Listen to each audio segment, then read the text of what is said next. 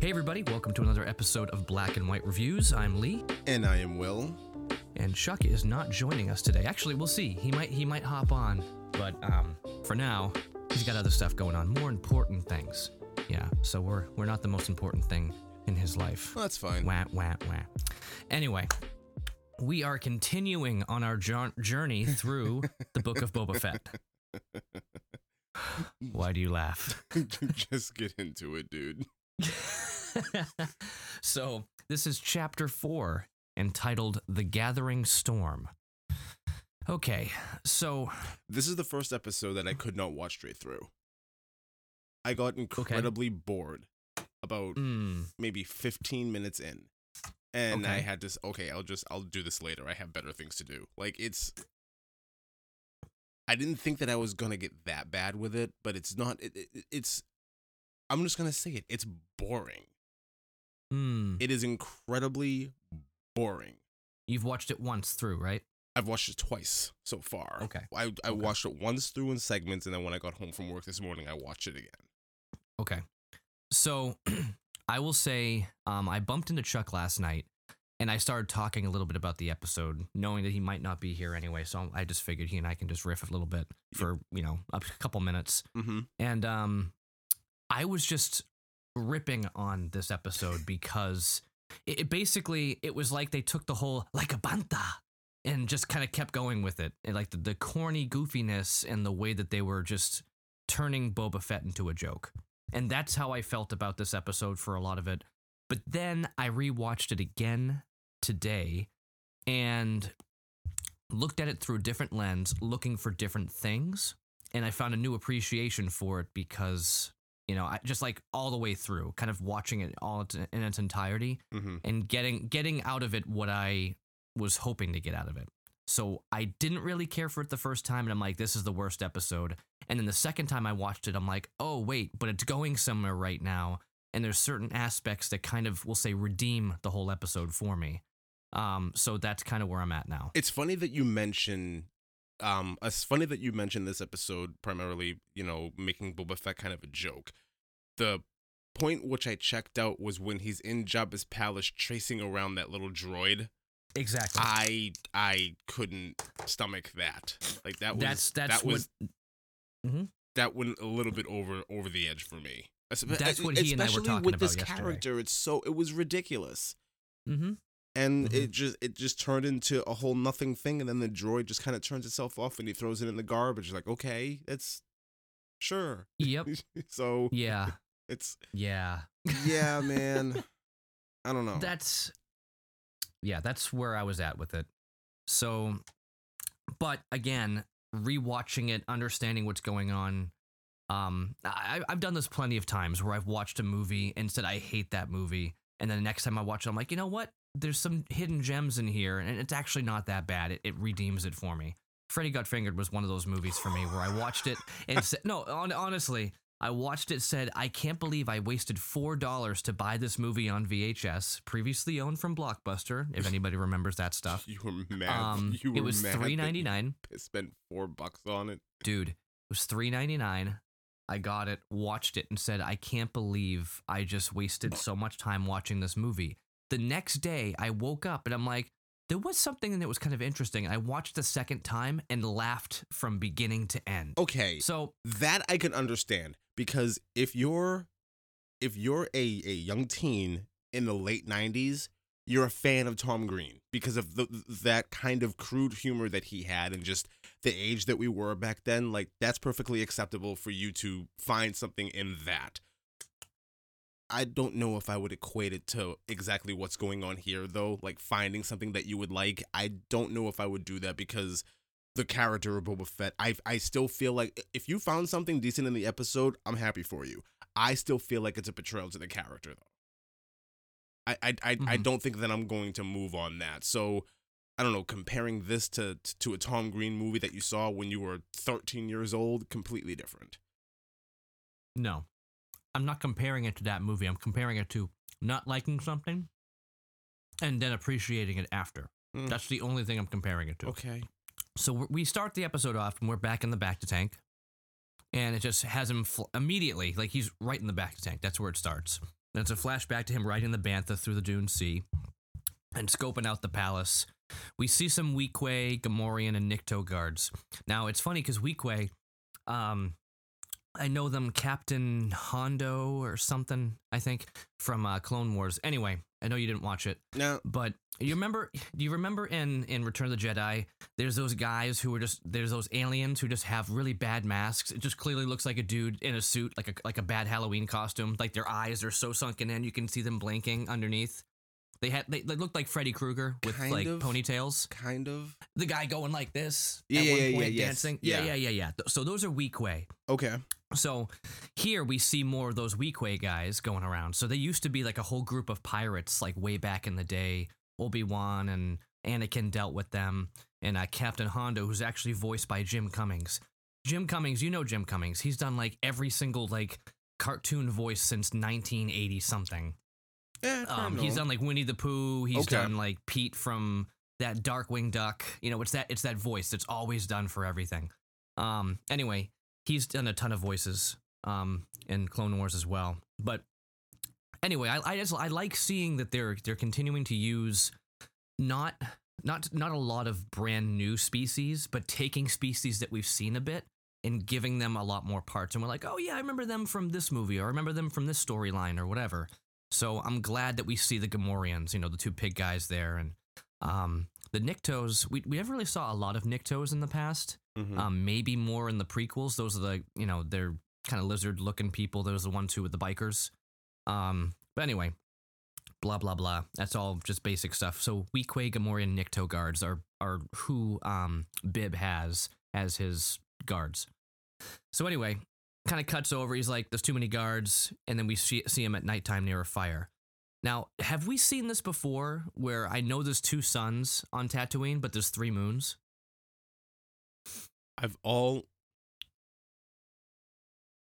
Okay, so this confuses me because of canon reasons. So I've always considered them to be 2 moons. I never consider them to be 2 suns. Because there is a line in New Hope. If there is a bright center of the universe, you are on the planet that is furthest from. So I never really thought of like Tatooine as having a sun. I've always thought of it as having 2 moons. Interesting. Well, you remember 3 that, moons right? Here. No, I remember that line. Yeah. So I've always kind of looked at it like that. But he was saying bright center of the universe, not referring to it as the sun. He's just referring to it like a place where it's like there's a big purpose. That's what he was kind of getting at. Because obviously, he's in a desert.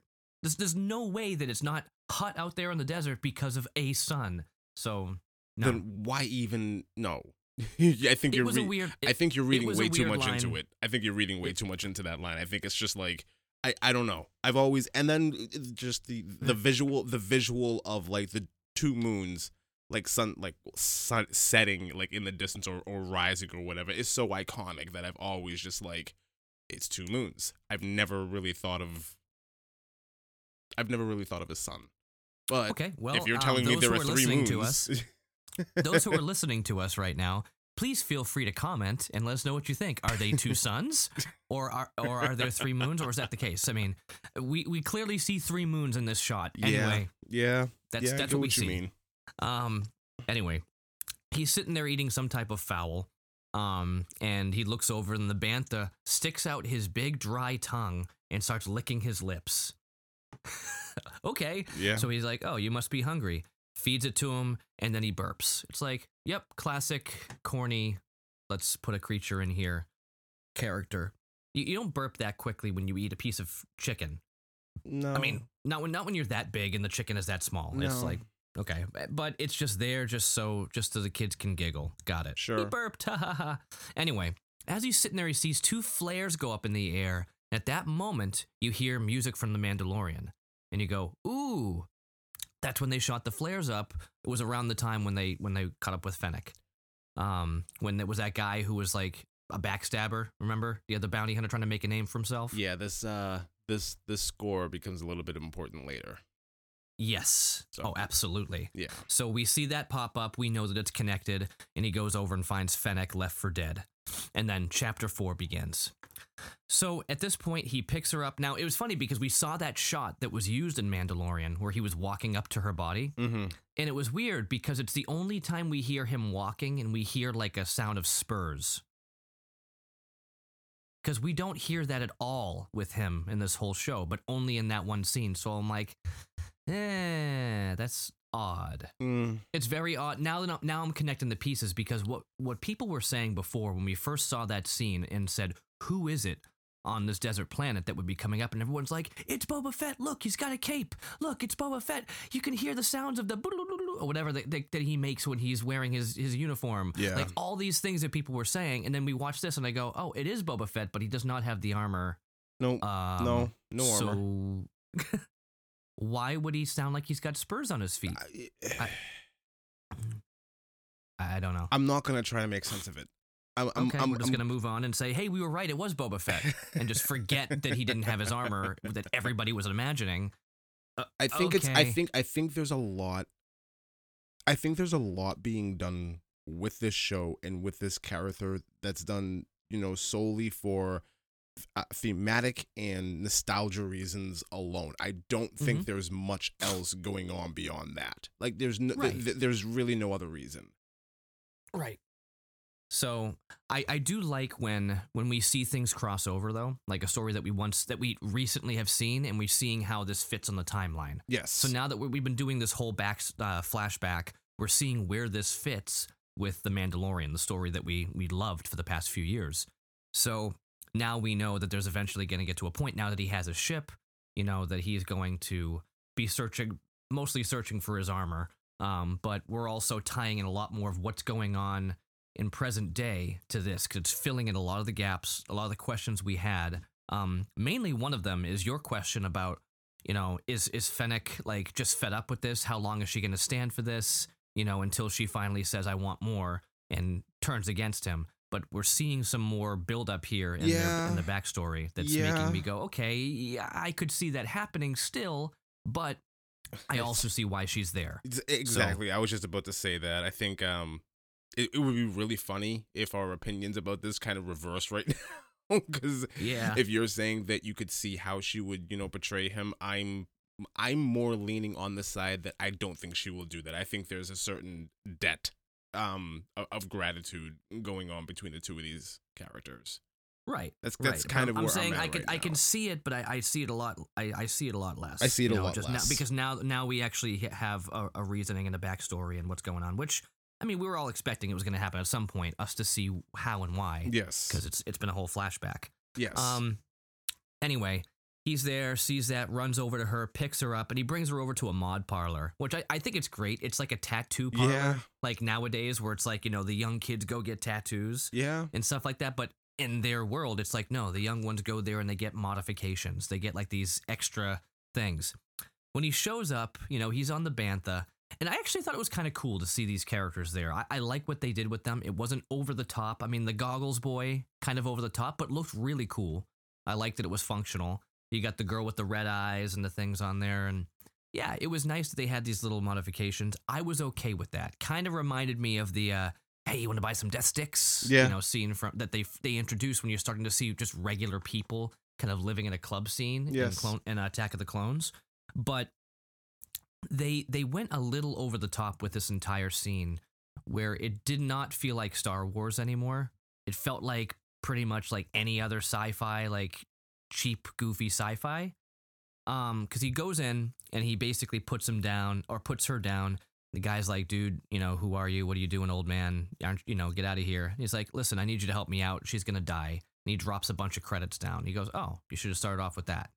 So then he goes through this whole, I call it a mod-tage. Yeah, pretty much. So it's a mod-tage of him with his mechanical surgical arm doing all this stuff. And it actually looked really cool. But again, was very different than anything else we've seen in Star Wars. Not really. Think about. I'm talking about the way it was. I'm talking about the way it was shot. Fine, but I will ask you to remember the final scene we see with Anakin and Sith. Mm-hmm. It was not a 1-for-1 but it's along the same lines. Like they were rebuilt, Yeah. like they were using machines and technology to rebuild a person. We've seen this Right. before. We saw it on a Absolutely. much lesser scale with Luke in his hand, and we saw Mhm. it blown way up in Sith with Anakin. So it's not not new. It's not unheard of. It's definitely been there before. But to your credit, like yeah, the way that it was shot was a little but I was okay with that because we've seen something like this before. If this was just now introduced, like this was fresh and we haven't seen anything like this since Luke, I'd probably have a really hard time swallowing it. But because we've been introduced to this concept before of rebuilding a person from tech, No, it's like absolutely. okay, that's fine. I'm thinking about stylistically, not so much them doing it. It's more about the style of this whole scene. The music in the background that was like watching like Johnny Mnemonic or something. It was like a weird like old sci-fi movie. It just seemed out of place. I just find it really for weird Star that you would Wars. say that after watching like something like Rogue One and Solo, when you're seeing a lot more of like the dirt and grime of what the universe is. Yeah, but here's the thing. The way that the Book of Boba Fett and The Mandalorian have been is they've always been more of a space western kind of feel. And this one is very much jumping into a new style that doesn't seem to fit with everything else. So it threw me off. I'm not saying I don't like it. Right. It's just it left me going, okay, they're really taking some liberties here and changing from where they were before. Now, we can also say that this episode was not directed by Robert Rodriguez as some of the other ones were. It's directed by Kevin Tancheron. I noticed that. So maybe that might be kind of a reason why it's got a different feel to it a lot. A lot of the things that we might have issues with it, we're like, yeah, that can be in there. And then he does it and we're like, oh, that's very odd. Like I'm not chasing a little droid around. chasing the droid around I have a hard time with. Yeah. That's just to me that's a betrayal of the character. But what happened here, like with this whole montage type deal going on, I don't have a problem with that. I think I would be okay with seeing a lot more of this. Like show me the tech, show me like the back alley, type things going on in this universe. Do something a little bit different because the space western feel that Star Wars has kind of always had, eventually it's going to, the feel of that is going to wear off and you're going to want something new. So why not just introduce it, sooner rather than later? True. I think the music was just abrupt. It might have just been the music that I mean, club music going on. Yeah. It was very strange. Like when he first showed up to the place and they had like this undertone, like bassy sound going, you're like, oh, what's that about? And then this happens and it's like, I'm watching The Matrix. Yeah, kinda. So that's why I was just thrown off by Yeah. that. And that's why I was saying the style, the feel of it. Just, it felt like something was like, whoa, way out of left field for It's Star an abrupt Wars. change. Yeah. It's an abrupt change in tone. I'll Yeah. give When you that. everything else is like Dances with Wolves in the background and then Kind you of. get this, you're Yeah. like, wait, what? Anyway, so as he goes through this whole thing, they get this cool modification. I like the way it was done. I think it was just the feel of it with the music. Mhm. He's Boba's just like, aren't you gonna close her up? And he goes, and cover all that beautiful machinery? Come on. Like, and I'm pretty sure that's gonna go somewhere at some point. Or if it already has. I know at one point she does kind of show that she was rebuilt. Yes. When we saw it was at the end of Mando season 2. Mm-hmm. But I'm wondering if that's going to come into play at some point because it seemed like that was set up for something that we'll see later on here in this show. So after all this goes down, Fennec wakes up by the fire and he's over there and she's like, what's going on? Who are you? And he's just like, drink the black melon. It'll help you recover. And I thought that was cool. He just kind of popped it open, drank it. He explains the whole situation. Even after that scene, I'm even more curious as to what the mod actually did, because it looked like it just like replaced a good chunk of her like internal organs, but she's still eating. Like, yes. What? Okay, what's going on?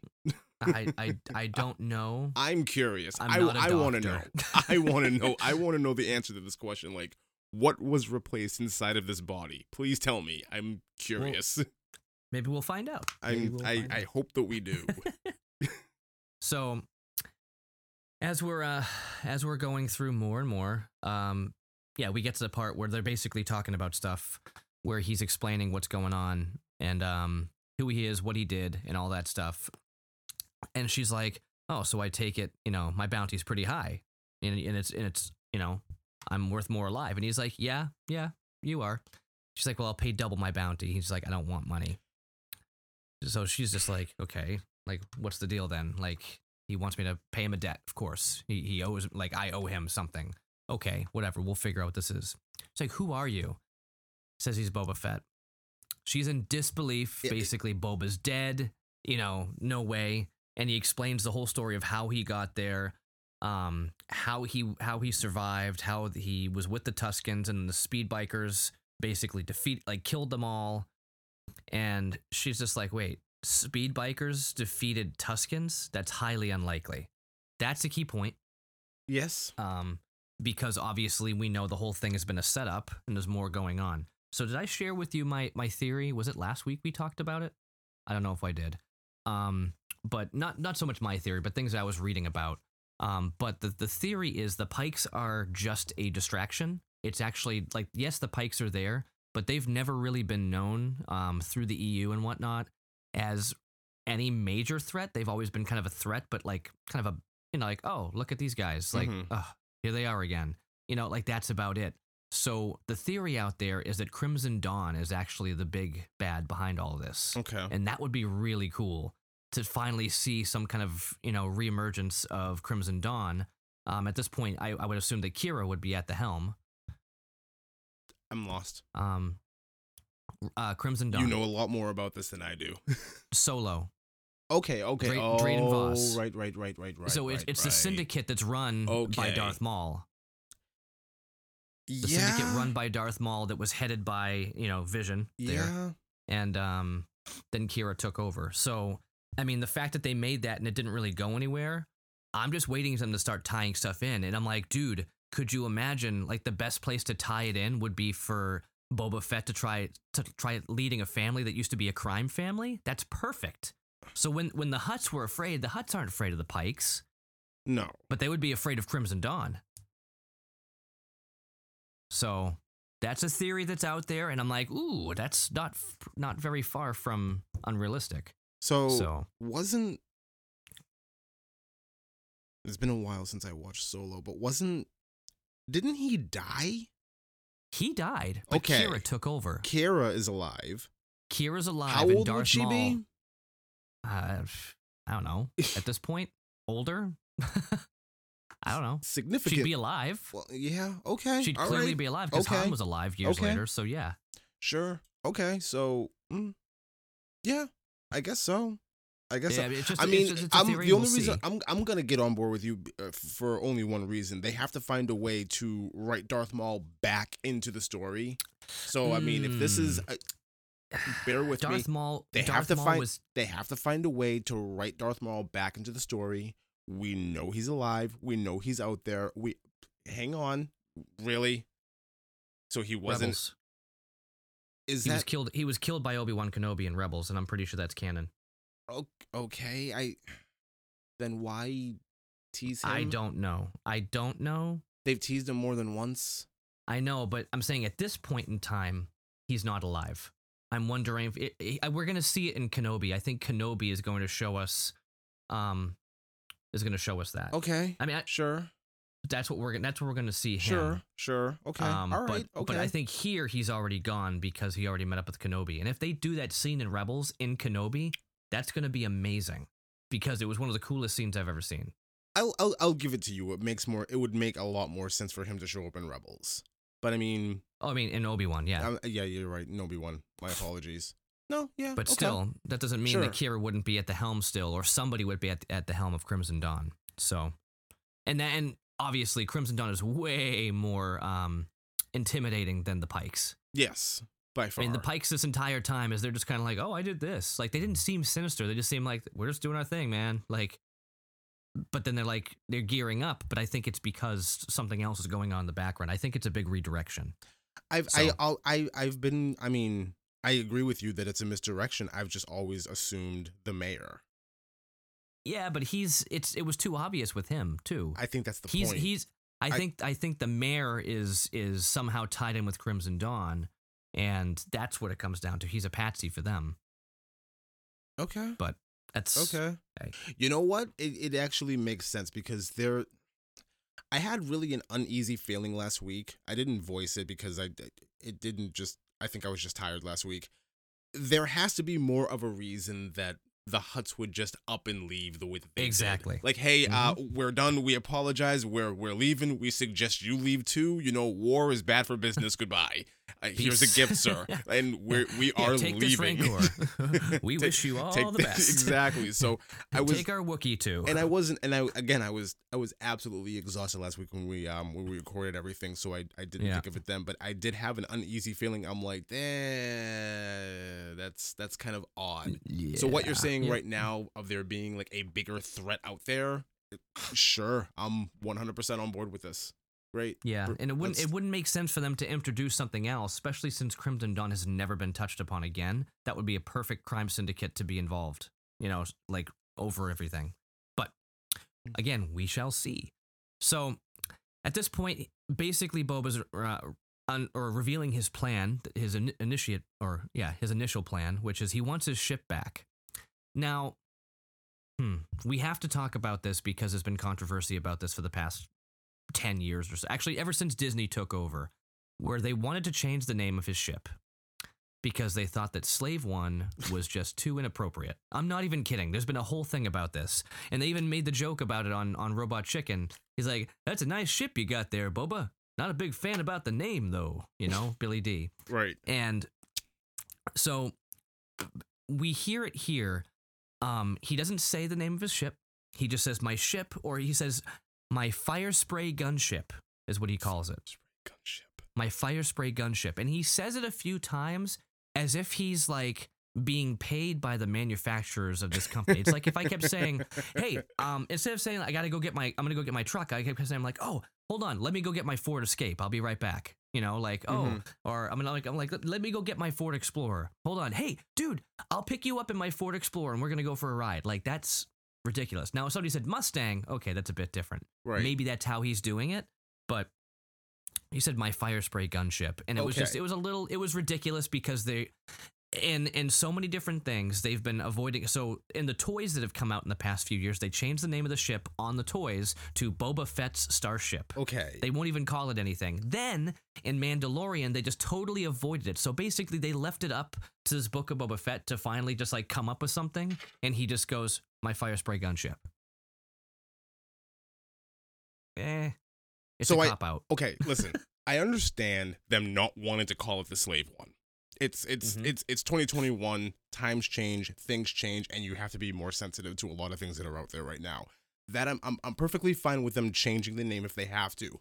However, Disney's a multi-billion-dollar company. You can't have a team of people get together and say, let's come up with a decent name instead of calling it Fire Spray Gunship. Yeah. Well, it's not even that. It's not even that, but he should say something like, he could have a line, could be a deleted scene, where he says something like, now that I have a new focus, I'm changing the name of my ship. Sure. So it's not just disregarding the name of the ship. It's clunky. We've always known it was a Slave One. Like, that's the thing, is it's totally clunky, and every other part of the Star Wars franchise that like touches upon Boba or or Jango and the ship never says the ship's title because they've been avoiding it, and now it's just like thrown into the laps of showrunners for Book of Boba Fett. Like, well, what do we do now? And they're like, let's just have him call it a fire spray gunship. All right, cool, let's move on. And we're all just going like, really? That's what we got? Thanks. I don't know. It's tough right now with the cancel culture that we're in. I mean, they had a whole show, Rangers of the New Republic, and now it's not happening because the main person in that show was let go because they tweeted some stuff that was unsavory. Okay, great. I mean, even like we were talking about before, the Flash, the character Ralph in the Flash, the elongated man, because he said something 10 years ago on Twitter, they said, oh yeah, you can't be on this anymore. So they just wrote his character out completely. When you're a multi-billion-dollar company and you're having somebody represent your company, yeah. I know, but it's just like, the guy said something years ago. If people knew what I said years ago, I mean, geez, if everybody knew that I broke your glasses when we were 7 years old, people would look at me very differently. But they'd be like, oh, well, you were a 7-year-old. I think that's the difference. We're not talking about 7-year-old people. We're talking about, I know. We're talking about people who were adults when they had some really offhanded comments. Yeah, I've done very dumb things as an adult, but I've changed. I'm a new person, so whatever. It's just moving on. So he says he needs his ship back. She's like, why do you need, like, why can't you just go in there and ask for it if it's you? He's like, well, I don't have my armor, and without my armor, I'm a little less persuasive. So I would good say point. I would say so. Oh, absolutely. It's just Uncle Fester running around with a stick. Yeah. He's good, looks like but he's like, he looks like a prune that was left out in the sun too long. He looks horrible. I would not be intimidated by this person yeah, walking up to me on the street. not at all. Hey, how Not you at all. doing? Nice to meet you. I'd hand him $1. Yeah, I would have no problem greeting him and welcoming him with open arms. He's no threat at all. Yeah. Well, she basically says at this point, if I help you, my debt is paid. And he stops and he says this one line, which is very obviously open-ended right there, if that is what you wish. So, point being, by the time that the debt is paid, he's just like, it's going to be up to you. If you decide you want to stay, you'll stay. He's like, he's basically saying, if that is what you wish at that point. You know, that's his little foreshadowing, because it's a flashback. We know that she's sticking around. Yeah. So, anyway, they go check out the palace. She sends out a drone to basically scan the whole thing around to get a head count. He releases his bantha and just says, go make bantha babies. And then this is where he gets into his whole thing. And he explains, like, he's like, I'm tired of working for idiots that are going to get me killed. Like, that's why I want to do this. This is my plan. I want to take this over and I'm going to run this place. And he explains that the Tusken Raiders took him in and made him part of their tribe, and he was ready to leave all hunting behind. You know, he's just done. So that's pretty much where he's at right now. He's just done with everything we knew him to be. So fine. You want to be done. You want to turn over a new leaf. You want to be a different person. Fine. I'm really curious about all of these idiots that hired him to do jobs that were going to get him killed, because he's basically talking about the Empire, and the Empire has fallen. So what idiots are out there that are going to get you killed? Like, it seems like... Well, others that he's worked for in the past. He was a bounty hunter, not just by the Empire. I understand that, but... They were just one of his employers. I'm saying this because it's really the only one that we know about that he probably worked for a long, consistent period of time. So I'm just like, no, because watch Empire again. They're on the ship, and basically they get to a point where they're standing there, and Darth Vader's like looking at all of these different bounty hunters, and he's basically hiring each and every one of them, right? Saying, first one to get me Han Solo wins. But he called them in. They weren't just like sitting there waiting around. Yeah, he called them in. That's why I'm pointing my finger at the Empire right now. Like, the Empire has fallen. I'm pretty sure that there are other people out there in the galaxy with a lot of money that would be willing to pay you anything that you wanted to do jobs like this. I'm just wondering, like, you're really gonna... I don't know. It's whatever at this point. I really don't care. That's always been a question that has come up a lot. It's like, was Boba Fett actually working for the Empire, or did he just take a few contracts? It seems like he was working for the Empire. Who else would he be working for? Himself, especially during that period of time. Like, what other work would there be out there for you to have? Like, well, I don't think he was part of the guild. Right? No, but he's definitely. Maybe he was. We don't know. That's what we all expected the show to be, was a backstory for him, not just like how he got out of the pit into where he is now. So it is disappointing we didn't get. If he was part of the guild, there would have been some type of dialogue between him and the Mandalorian in the last season of the Mandalorian that would have alluded to that, and there really wasn't. Absolutely. So no. Yeah. But anyway. So that their plan is now to, look around. They see everything. They get the map of the whole place, and they're just going to time their patrol and then go in quietly. That's the plan. So they creep up to the place. They go into the drain. She's got this tool. I couldn't see what it was in her hand, but it basically cuts through metal. That's handy. Yeah. Really so she handy. Has this. She kind of slices through, and the thing just kind of like sizzles itself down, kicks the bars out, and then goes up to see these two droids that are cooking. Yeah. Now, I wish I looked it up to see what type of what type of model this droid was, but the "you're a feisty little one, but you'll soon learn some respect" droid is still working there at the palace, and he's cooking. And then you got this other one with a bunch of arms who's cutting up veggies and stuff like that. And as he's there, he's just like, "What was that? It sounded like something." And he's just like, "Oh, must be a rat." And he's like, "Oh, okay." Yeah. He's like, so he's like, "I'll go contact the rat catcher." Got it. So the one with the multiple arms, he goes ahead and contacts the rat catcher. The feisty little one goes over there. He's the sous chef, apparently. He goes over there and takes a look and sees that the grate is moved, and he goes, "I don't think it's a rat." So he gets taken down. The other one with all the arms is like slinging his knives like General Grievous. General Grievous, that's exactly what this was. I mean, yeah. She comes up and basically just from behind his head takes out her little magic wand thing again and slices his throat. Well, slices his throat. That sounds really, really murderous, but it's a droid.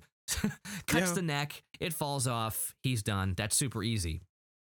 And then we get this chase scene. I can only describe this as it almost reminds me of the scene in TMNT where it's Raphael as like the Night Watcher or whatever, like fighting with this tiny little alien. Anytime you have a big guy fighting with chasing a little thing around, it's just corny. It did not need to be in this. It almost felt like we were watching episode 1.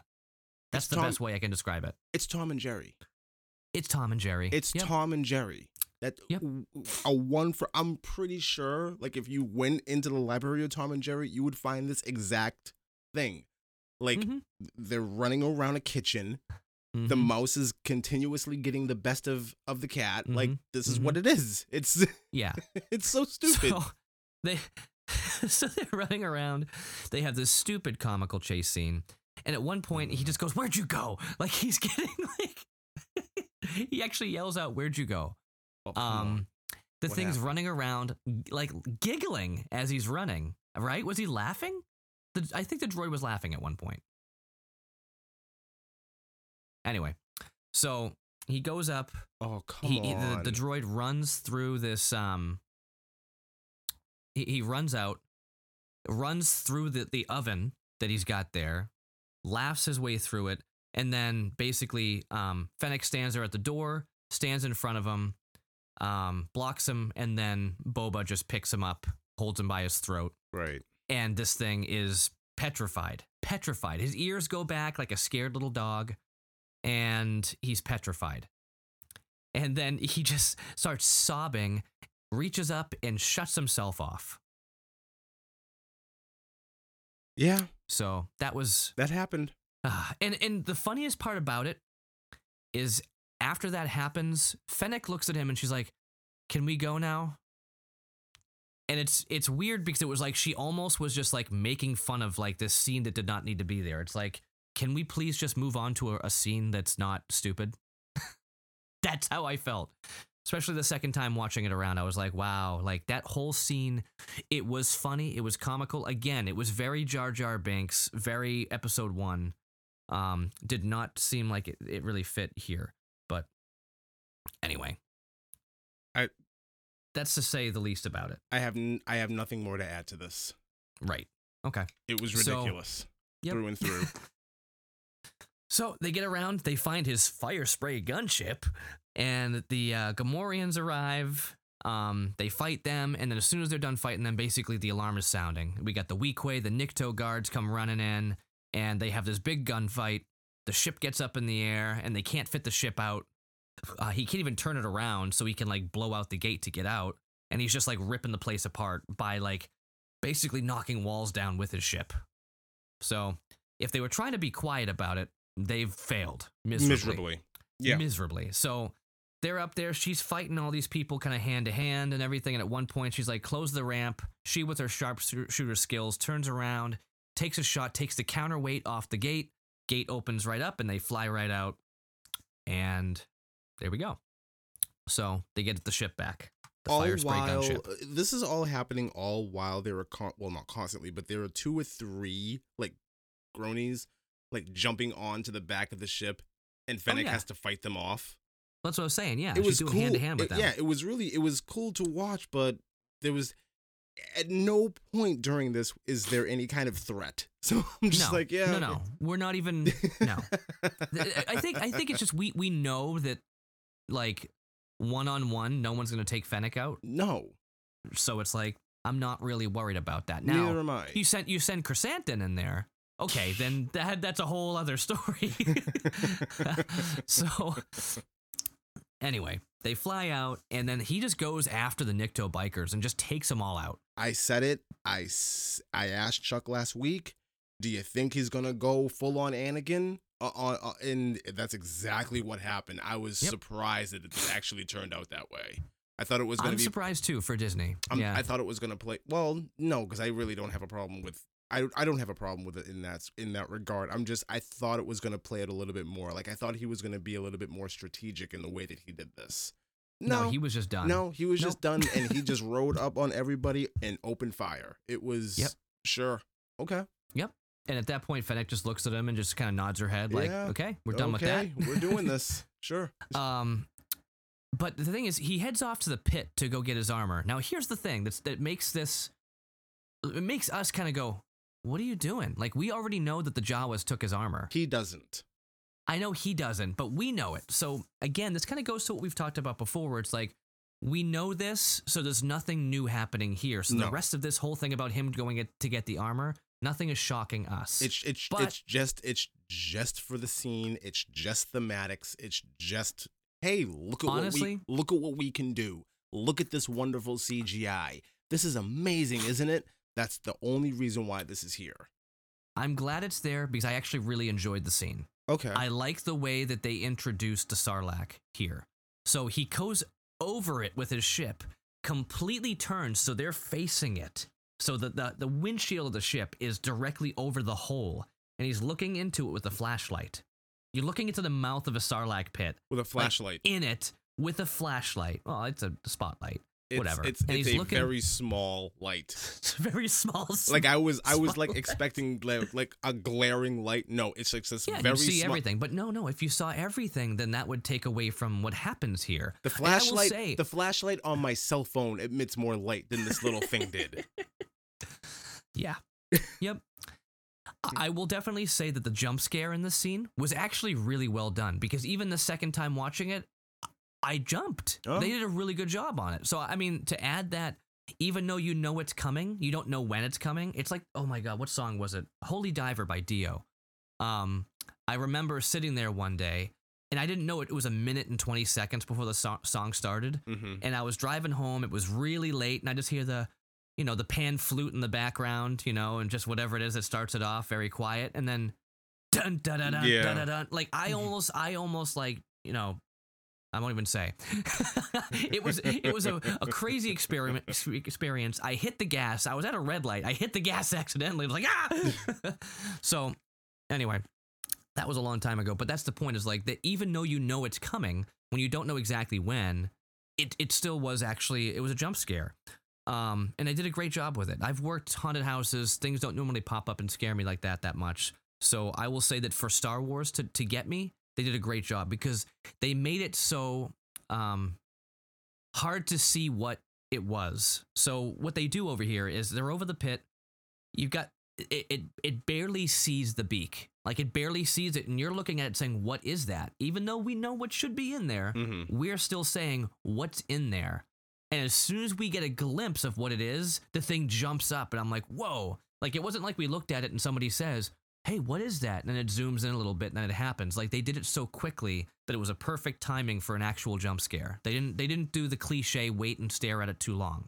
I didn't. That's what it was. So I didn't jump. I was more surprised that it wasn't either dead or dying, because of how, Boba cut his way out of this thing when the season first jumped off. Like, I was expecting him to go there looking for his armor, and this Sarlacc would either be dead or close to death. Like, I didn't expect it to have all this life and, like, just jump out of the hole that it's in. Like, that was, okay, wow, that's interesting. Yeah. Huh, sure. Well, I'm pretty sure it's done now, because they dropped a seismic charge. There's no way that it lived through this. If it lived through this, that would be impressive.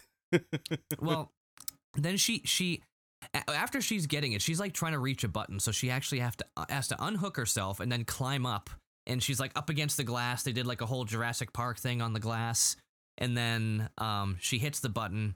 Charge goes down. She goes, fire in the hole. You know, just cliche fire in the hole, and then thing blows up. You see like the old Jabba's old barge kind of get like sucked in a little bit because of the impact there. Yeah. And I was like, okay, pretty cool. I love that it's still there. We're still seeing some stuff, but they're all good. They back up, and without saying much, even though you know they killed the thing, Boba just says, "Next time, don't touch my buttons." Sure. I'm like, okay. Basically, like I had it under control. No, No, you you didn't. She didn't. actually helped you out, and thank God. You did not. You did you not weren't have things doing under much. control. Like you were both Anyway. going to die, and she saved everybody. Like, Yep. don't touch my buttons. So Okay. he goes ahead, jumps in the pit, and starts crawling around through the acid. He comes back up. He's like, he can't find anything but junk. So obviously, you know, he would have seen it because it's Beskar, but it's not there. Right. And at this point, he's burning from the acid. So I think that's the thing that we're remembering here more and more. She even says, "You're burning," and she's pouring water all over. She goes, "You need a bacta tank." Yeah. Okay, so that gives us more on top of he's not just been out in the sun for so long. He did just like swim around in the stomach acid of a Sarlacc to find his armor. Okay, well then that makes some sense. That's why he was so weak there. Sure. So, they're hanging out. They're sitting by the fire, and this is a line that I think is really good because it's finally giving us insight into why he's who he is right now and why he's doing what he's doing. Mm-hmm. And he asks these questions. He goes, "How many times have you been hired to do a job that was avoidable? If they only took the time to think, how much money could have been made? How many lives could have been saved?" And he just kind of goes off, and she's just like, "Well, this is blah, blah, blah." And he goes, "Yeah, well, it's time for us to take our shot. You know, like everybody else had this and that and their own things that they were doing, but the reality is like, whatever." And he's just like, no, I'm tired of doing this. Like you said earlier, I'm tired of working for idiots. I want to just have my time to be in control here. So, he basically says, "I'll do, like, you know, your debt's paid, you're good to go, but if you stick with me, I can give you something better than anybody else. I'll be loyal to you, and I'll pledge my life to protect yours, and I'll cut you in on what I make. Like, you're gonna be like a partner with me. We'll do this. You know, that way we can finally get out of this hunting." So she So- laughs and she's like, "What?" The line. Mm-hmm. How many lives could have been saved? How much Hmm. money could have been made if we had just sat around and thought before we actually did something? Mm-hmm. I get this nagging suspicion that either he or Disney is actively undermining the power and reach that the Empire had. Mm-hmm. Like it's not just like the bounty hunters that were doing a lot of damage. No. It was mostly the Empire that was doing a lot of damage to the universe. Oh, And for him to absolutely. say that, it's like, that's not like you can't take on all that blame, dude. Like that's a bit much.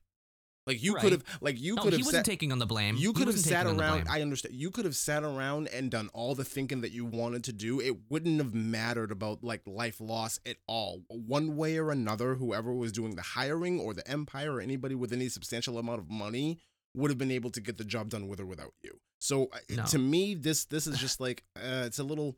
To me, it's a little He's- self-indulgent. Like his All right. before this moment, I was like, he doesn't really have an ego. But now it's like, oh no, there's your ego right there. No, he's not It's- saying anything about himself. He's talking about them. He's saying if people just use their heads. He's specifically People, not- talking no. about being a bounty hunter. He's not talking No, about no. people. No, he's talking about the people who hired him. He's saying if they just use their heads. He said he didn't say they. He said we. He said we. if we they only just took thought, he said if they only took the time to think. Check the subtitles. sure. He says they. He's talking about them. He's basically saying all the people that have hired him were dumb. They didn't stop to think. They just wanted to fight. Okay. That's why I'm saying I disagree with what you're saying because you're taking it as if it was him who was saying this about him. Like, I'm so dumb I did this. He goes, no. No. they're I'm all not dumb. saying that he thought he was dumb. I'm saying that the wordage that he's using here when I could have sworn he says if we just took the time to think. He's just looking at life differently right now. He's looking at lives with more value because of everything he's gone through with just everything. You know, he spent his whole life being a bounty hunter. I'm still very much against like the character change and the way that I said this before about other things within Disney, the way that this character is just so nerfed. It's true. The entire backstory, the entire lineage of Boba Fett and just the mystery behind this character has just been stripped away. And now he's and you said it a couple of weeks ago, he's just a weak old man now. And it kind of, the way that this episode ends, like everything that's been laid out in this season, the way that things are building, and I'm jumping ahead and I apologize for this, but the way that he says, okay, fine, these families don't have to help me succeed in my mission. I'm going to do it on my own. I don't think it's going to end up turning out too well for you there, buddy. Like, it doesn't seem like... No. There's more to it. There's more to it there. And it's an obvious like cliched setup. I think you're placing way too much faith in this television show, dude. Like you're like, you like it. I don't see it that way at all. Somebody has to give it the benefit of the doubt. Go for it. I'm just saying, like, we've seen shows so far, you know, in the past few years I've been watching on Disney Plus, because Disney Plus has put out some great shows, some great TV. But we've also had some times where we start doubting, but then in the end we go, oh, okay, I see that. But by far, this has been the biggest stinker show since we've been doing this. Yeah, we've been doing this for 2 years, and since we started everything here, this is definitely everybody's least favorite that's come out. Yeah, absolutely.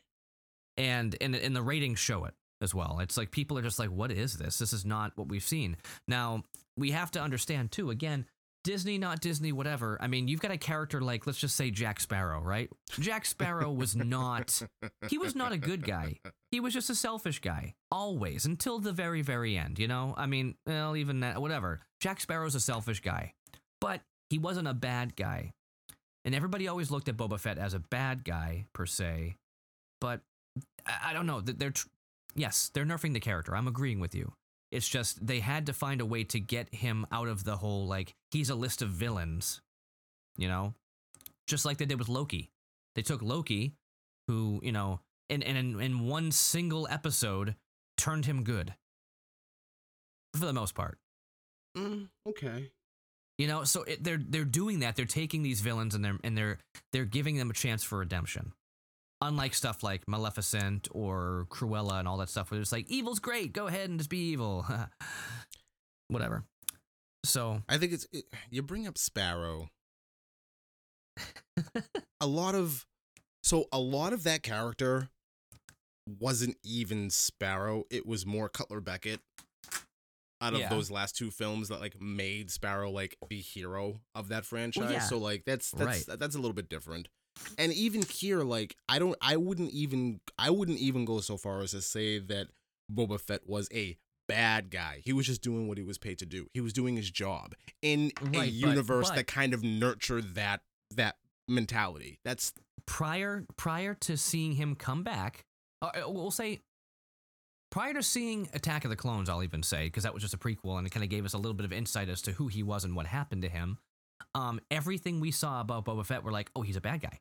Why? Because he got hired. Because he got hired to take Han. Would you say that stormtroopers are bad guys? They're known as the bad guys. I'm talking cliche, basic concept. Yes, they were also hired.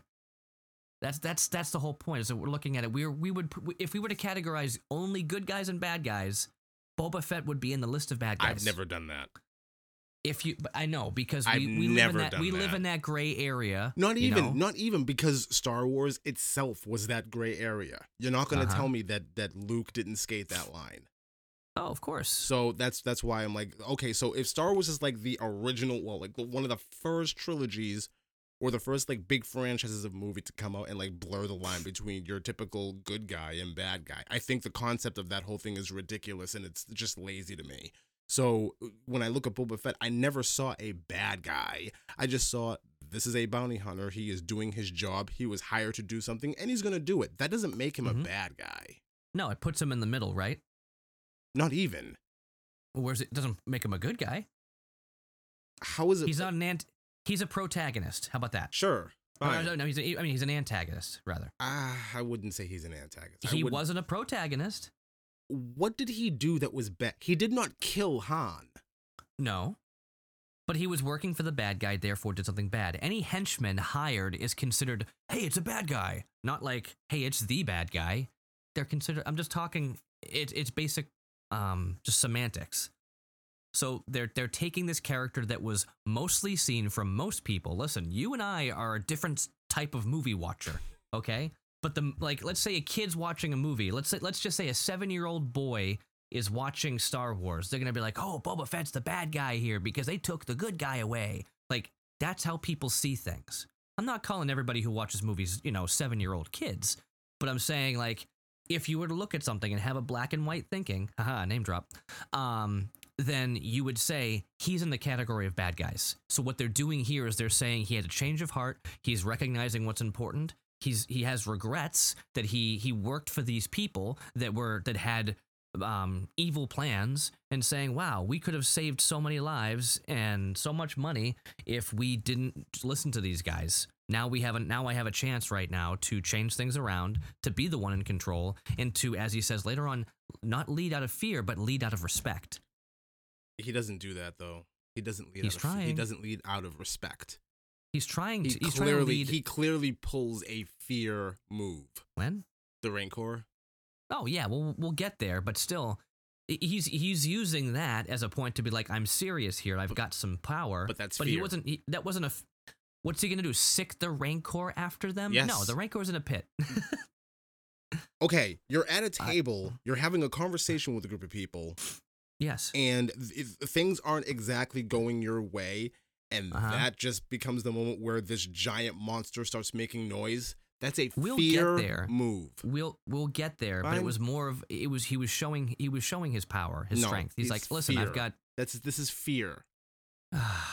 But what he says in that conversation, which again we're not even there, is something totally different. Okay, fine. So.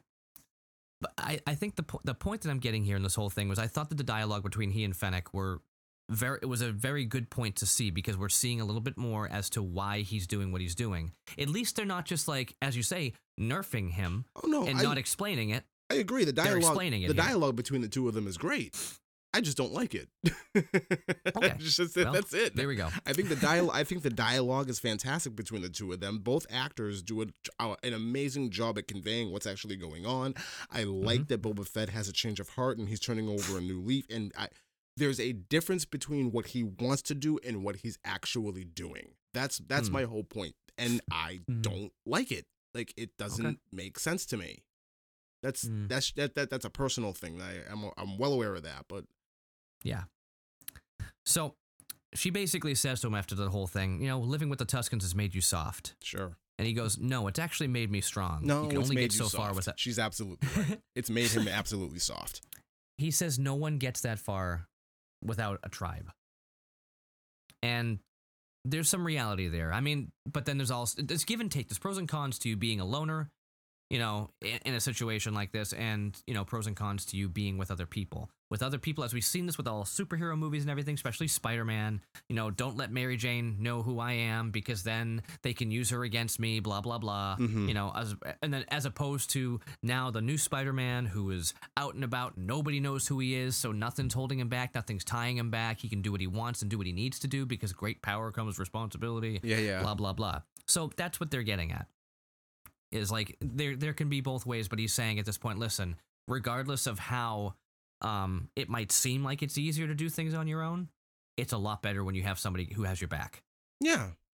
So that's why he's pushing on the whole loyalty and the respect thing here. That could also be because he had a change of heart, though. Like, I think if he left the Tusken Raiders and he decided, you know what, I'm going back to my old ways and I'm going to be a bounty hunter again, and I think that's the kind of occupation that you're better off alone. Who wants to be, splitting rewards with somebody else? Like, if I was a bounty hunter, absolutely, I wouldn't have a partner. I'd be solo. No, I'm reaping all the benefits. I'm keeping the reward, and Mhm. I'm not going to be responsible for anybody else. Like that's, but Mhm. if you're doing this when you're taking over like a crime family, like yeah, you want some backup. And we find out throughout the course of the season that it's really good that he has some backup. Otherwise, Absolutely. he would Absolutely. not be where he is. He would have failed long ago. So I really want to watch the the after credit scene again from Mandalorian. I keep saying it for the past few weeks just because I want to see Bib Fortuna again and like how he came in. Sure. But anyway, they did give us a little thing here. So he's in the back to tank again, and he's having a flashback of when he took the throne from Bib, and all you hear is Boba, and then he's done. Then Boba sits on the throne. But all of a sudden the tank opens up, and the little droid comes over. He's like, "Congratulations, Master, you're completely healed." Sure he is. Oh. And he comes out with his airbrushed abs, and he stands there and puts on his robe. Not kidding. Look at it again. I His know. abs are airbrushed on. I know. It's Not to rip on the guy. I mean, I would do the same thing. I'm definitely not in the best shape to be standing there, shirtless in a TV show. So not at go all. ahead, airbrush some abs on. I'll take it. Go ahead. But he's definitely lost weight since we first saw him in The Mandalorian. Absolutely. Sure. By far. He's not like, a big Uncle Fester. So good for him. He looks much better. His eyebrows are fully back. That's how we can gauge how he's been healing, is by the thickness of his eyebrows. His posture was So- a little bit better when he's standing up. yeah. He's like standing up straight. He's like he's ready. Like okay, He's ready to go. sure. So I'm happy now because that kind of takes that fixes what we've been saying for the past few episodes. Like, dude, he's just getting his butt handed to him. He's not doing so well. It's like, well, he had quite a bit of healing that he's been doing. It's not like he just sleeps in there for fun. Like, he had a goal of complete healing. Sure. And he wasn't there yet. So, but he had to keep getting out of the tank because things required him to get out of the tank. He couldn't just stay in there for a month. Right. Anyway, he goes over to we go to Garsa's tavern. He goes there too, and he sees there's Chrysanthemum. Now Chrysanthemum is there, and this is like I love this is this. like I love traumatized war veteran who's just so used to fighting his whole life is just sitting there getting hammered. And he's getting very, very drunk and very, very angry. Yeah, and they made it very clear what was going on without any dialogue with him. He's just sitting there, and I'm just like, are they just like making him just like an angry drunk? So Yeah. if I have a talent that I pride myself on, it's knowing how to read a room. If I look over and I see a Wookiee getting incredibly hammered, just stewing in his own anger, I'll see you later, guys. I'm gonna take off now. And anybody who's with me Check, in my please. party, anybody who's with me in that party, I'm like, hey, we're leaving now. Let's come on, everybody get up. We're all leaving. But no, these gamblers over in a corner, they're just continuously having a good time, despite the fact that there's this Wookiee who's just giving them the evil eye. And it's It was funny because at first I thought he was like looking for somebody to like take his anger out on, but okay, so mainly because I had to rewatch it and check because I thought that they were maybe like being too handsy or something with the waitress, but they weren't. No. The waitress was having a good time. They were being nice to her, so he was just happy to see people happy. Or he was unhappy because he saw people who were happy. He did not want to see anybody else having a good time. Now, in That was most the other whole cases, thing. you might see somebody who's like, they're on, they're on the rocks, they're not doing too well, and they see an opportunity to take out their anger and frustration because they see something bad happening. He didn't. He just didn't want to see people happy. 'cause No, it made not at him all. upset. Not at all. And you that know was a very interesting way to do that with a Wookiee. So I can actually relate to this, and I'm sure you can too. Have you, or anybody else, have you ever you've had a bad day or a bad week, and it's Friday and the week is over, you're done with work or whatever it is that you were doing throughout the week, and you're somewhere, you're around your friends or you're at a bar or something like that, and you just start drinking, and it's not making anything any better. And everybody else around you is just laughing and having a good time. And you're like, I've had a horrible week. Why is everybody so happy? And it just bothers you. I've been there. I think a lot of people have. So I can't say I've been there. Usually, if I hung out and had a few drinks, I would just forget about the day and enjoy I've whatever I was doing. I've But been the opposite a couple of times where you want to have a drink and you want to unwind with your buddies and it's just not helping and you're just thinking about everything that bothered you throughout that week or you're just down on your luck and it's just making everything even worse. I've been there. I know what it feels like. It's a cruddy feeling. And, yeah, I can imagine that. And I think I sympathize with him in that moment. Like, and it's really weird that you said, this is war vet traumatized. Like, I kind of understand where you're coming from on that. And if that's the case, then that's the case. I kind of look at it. I kind of look at it as this is somebody who, was hired by the Hutts to do a job. And he was let go, and now he has nowhere to go. He has no other source of income or anything else like that. He probably doesn't know what he's gonna do next. And we get a whole lot of dialogue from the maitre d' here, who's like, "You were a champion, but those days are all over." And it's probably just one of those things like, "My glory days are behind me, but all these people are happy. Why are they so happy? How come I'm not happy?" And you're just drinking, and you're making everything even worse. I completely sympathize with that mentality. So I really did. I like this. Now, when he rips the dude's arm off, I had to laugh. Well, because we've always heard about Wookiees ripping people's arms out. So I was like, oh boy, this is great. This is it was funny. The first time I watched it, I didn't see him rip his arm out. I wasn't looking. I was kind of half watching when I first watched it. I thought he just crushed him. Mm-hmm. But then when I rewatched it and saw the arm fall, I was like, oh, well, that makes a lot more sense. Yeah. But it was a real well thing where Garza comes up and she starts talking him up, and then she like talks him down. Yeah. And I thought she did a great job. No, like so do clearly I. she's done this before, and she's like, and hey, if you leave him alone and let everybody else have some fun, you ran a pretty big tab. I'll take care of your debt. You'll be golden. Right. And I almost thought he was going to take it. Yeah. For a minute there. It seemed like but then he's just like, nope. Rip the arm out, pays the waitress, and leaves. And she just kind of goes like, and then you see Boba look at her and he's just like, well, it was worth a shot. And she's like, whatever. She looks over at Max Rebo and she just goes, hit it, Max. And I love that it's still Max and not just some other, blue thing that likes to play the keys. And this is the whole thing about how much of a Western this is. And I'm not going to name any, but how many Westerns have we watched where it's like dude walks into the bar, he sees somebody that owes him money, he shoots him dead, and the piano player looks over and just keeps on playing, and it's business as usual, and everybody goes back to the party, and they like just drag the body out of the back. Like this was, it was pretty well done for what it was. Oh yeah. That was the only thing about this episode that kept the Western feel. Yes.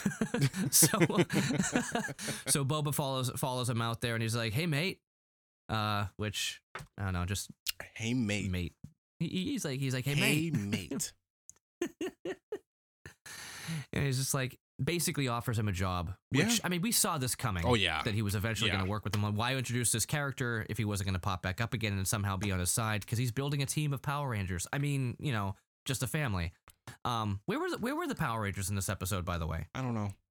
I don't know either. I don't know. But whatever. So now he's back at his place, kind of cuts right over to it, and he's hanging out with the Klatooinians, the Aqualish, and the Trandoshans. So I do want to say something. I think to what you said, where were the bikers and the Power Ranger crew? I think that would have made this scene a little bit better if he was, kind of surrounded by the outcasts.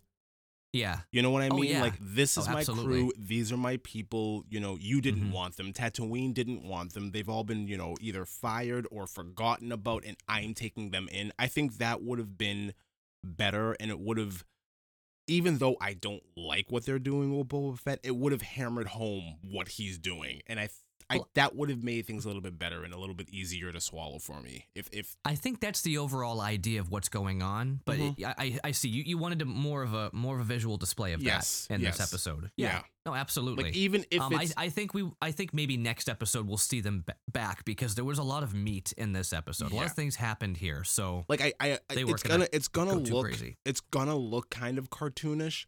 Like he's surrounded by this hodgepodge of put together the rejects. Exactly. Put together rejects from around Tatooine. Like it's gonna look like But I think for what this show is trying to be and for what Boba Fett is trying to do, I think you kind of need a scene like that. Oh yeah, Like it's and I think we're gonna get it. I mean, we're 4 episodes into a 7-episode. Yeah, we're halfway through. I mean, we're a little more than halfway through now. So we've got 3 more episodes to wrap this up, and I'm sure we're gonna see more of that in the next episode. right. Because I don't think there's too much that's in the middle anymore. No. As far as flashbacks, I mean, we're pretty much caught Pretty up. much caught up. Because he doesn't get his armor until he bumps into Mando. So, or Din. I gotta keep calling him Din. Din. Anyway, so he's hanging out. He's got all these guys who are like, the past generals that are kind of they're ruling over those parts of the area, those sections. So the Clitonians, the Aqualish, and the Trandoshans. And he basically says, like, you guys, help me out. I know when Bib was here, you guys kind of all got, screwed out of the deal. But, just like when you were here with Boba, with Jabba, all these names are so similar now. It's just too many names in my head. Together. You could acquire wealth and riches again if you just listen, and work with me. So they're pretty much just like, as soon as they ask, like, what prevents us all from just killing you and taking what we want? And as soon as he says that, cue Rancor. Yeah. And all you get is just the Rancor's like, was it his hand? Wait a second. How did the Rancor's tiny little hand? Oh, no, they don't have tiny hands. No. Yeah, his hand reached up and grabbed the grate underneath one of their feet. Giant claw. Yeah. Okay. And then you just get Boba, easy boy. Yeah. Oh, he's hungry. And he throws him some food. Now, yes, there is a level of fear that he was using there because that's how they're going to respond. But he followed it up with, listen, here's the deal. I'm not going to be a jerk to you. I could be because I have the ability to, and the Rancor. He has exactly. He has the Rancor. But that's all he has. He's saying I've got this. It seems like he also has Chrysanthemum too, which is okay. Sure. You get a Wookiee and a Rancor. Those are some Chrysanthemum. hang on, Chrysanthemum and Fennec are both standing there armed. They are both like. Oh, Chrysanthemum was there. Okay, I didn't see him. Yeah, he was there. Fennec was there. They both have guns. And then a giant Rancor beneath them starts rumbling. Mm-hmm. This is a fear move. There is nothing about I am going to rule with respect. He is absolutely using fear in this moment. But look what happened here. He didn't respond with, yeah, you better listen to me. Like, he basically said this. He goes, join an alliance with me until the Pike Syndicate's taken care of. And they're like, no. He's like, okay. He's like, fine, then I'll do it alone. There's a reason why they say no. There's a reason why they say no. Well, one of them has a reason why they say no. It's because they're making money off of what they're doing. Right. That's an incentive. That's not. Mm-hmm. It's not like that's not important. Like true. Like okay. But he was trying to prove you could make money other ways too. But sure. That's what he's getting at. But he gets to the point where he doesn't sit there and push. He goes, fine, then I'll do it alone. The only thing I'm asking is that you guys remain neutral if they approach you. Like, just basically stay out of it. And they all said, that sounds good. So it's like, okay. So, and again, that's a level of respect where they're like, fine, we'll stay out of it, but we're not going to agree with you, but we're not going to join with them. Which I kind of believe. I don't. To a point. We'll see. There's a couple of reasons why I don't believe I feel like one group might not. Yeah. There's a couple of reasons why I don't believe this. One, because if they've I'm going to go ahead and assume that there are a lot of crime families on Tatooine that are making money from mm-hmm. these spice runners this deal that's going on here. That's one. Another reason is, and this comes up in a lot of movies where storytelling mechanics like this are used. How much of what a person says out of fear can you actually believe? Like little things like that always come up, and it's kind of cliche, True. But it's just one of those things like you're going to say whatever you have to say in this situation to get out of that room. Like, True. I want to leave this room alive. I do not want this Wookiee to rip my arms off, and I don't want this Rancor to eat me. So anything I have to say to Boba Fett right now to ensure that doesn't happen and I can get on my speeder and vamos, we're good. Yeah. So that's where I'm coming from. So no. Maybe one or two of these families will, be neutral in everything that's going on, but, I'm fully expecting the majority of these crime syndicates around to not really back up their words. Like something's gonna go down, but I don't think it's ultimately gonna matter because of how this episode ends. Mm-hmm. Like it's looking like it's gonna be a clean sweep. Yeah. Well, yeah. So basically, we get to this point where they're just kind of standing on this balcony, which I'm like, oh, it's cool that they have a balcony, you can look out at stuff. Yeah. You know, we're seeing more of this palace, which I think is great, because we never really saw much in the original because they only had enough budget to make a couple of rooms, and now it's bigger, so cool. So he's like, you know, how much treasure do we have? And he goes like, I've got a ton of credits. And she's like, and you know, when Anita's muscle, she's like, well, credits can buy muscle if you know where to look. And as soon as she says that, Mandalorian music is playing in the back. Sounds like they're gonna hire. Yeah, they're gonna hire Din. They're gonna hire the lot of them. That's what I'm thinking. Yeah. That's those what, that are allowed to work with Disney. Exactly. Like, yeah, I think that's awesome that they're tying it back in, because I would love to see. I mean, maybe it's just because I've been missing the Mandalorian, because this show is just so not the right. Mandalorian. Yeah. And we've been wondering too, like after the second season of Mandalorian, when Grogu makes his leave with Luke, like what exactly Din is going to do. I think now we know. Maybe he just returns to his creed and he continues on his journey of being, a hired gun. Like, yeah, it makes sense. Yep. So we shall see where it goes. Creed. Grief. His name is Grief. It was Grief. Sure. Grief Karga. Okay. Anyway, so yeah, that's this episode. So I think what makes it better for me is I like the table scene. I like that we see it's going somewhere. I really like the throwbacks to the Mandalorian. I like Chrysanthemum joining the gang. So I liked a lot more of it the second time than I disliked. That scene with him chasing after the mouse was like, it was so stupid. That ruined the whole thing for me. And I'm just like, I can't believe we're here. I can't believe we stooped so low. Yep. But when I got over it and recognized it was a quick scene, it wasn't like the big. There was so much more after that helped me forget about it. I was like, well, whatever. But it really did not need to exist. There's no reason that part of the episode needed to exist.